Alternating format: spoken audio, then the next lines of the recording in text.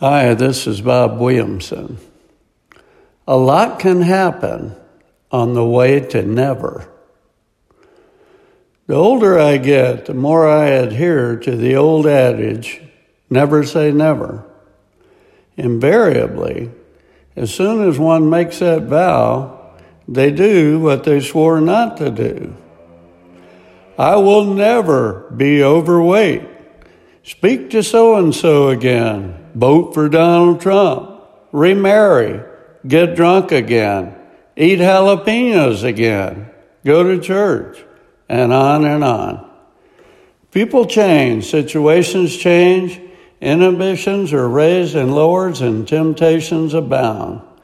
A lot can happen on the way to never.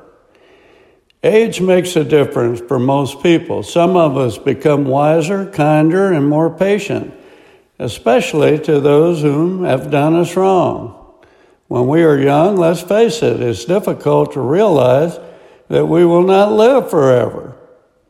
Judgment, as a teenager, seems foreign.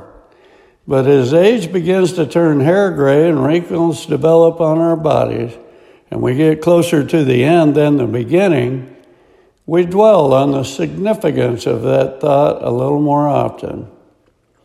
Today, I'm not surprised by much of anything. As a youngster, I loved athletics and would have never thought I would smoke cigarettes, take drugs, or drink alcohol. And yet, I did all three and quit playing sports altogether. I then thought I would never be able to quit smoking, drinking, or taking drugs. And yet, I did all three.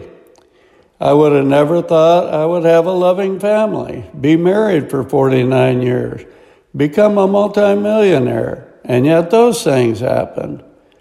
It seems I underestimated God much of my life before realizing that God is the never factor.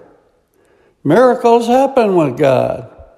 Dream for the good things in life and watch God's miracles unfold. He loves you and wants only the best for you. Why, the very hairs on your head are numbered. Matthew 19:26, Jesus looked at them and said, "With man, this is impossible, but with God, all things are possible."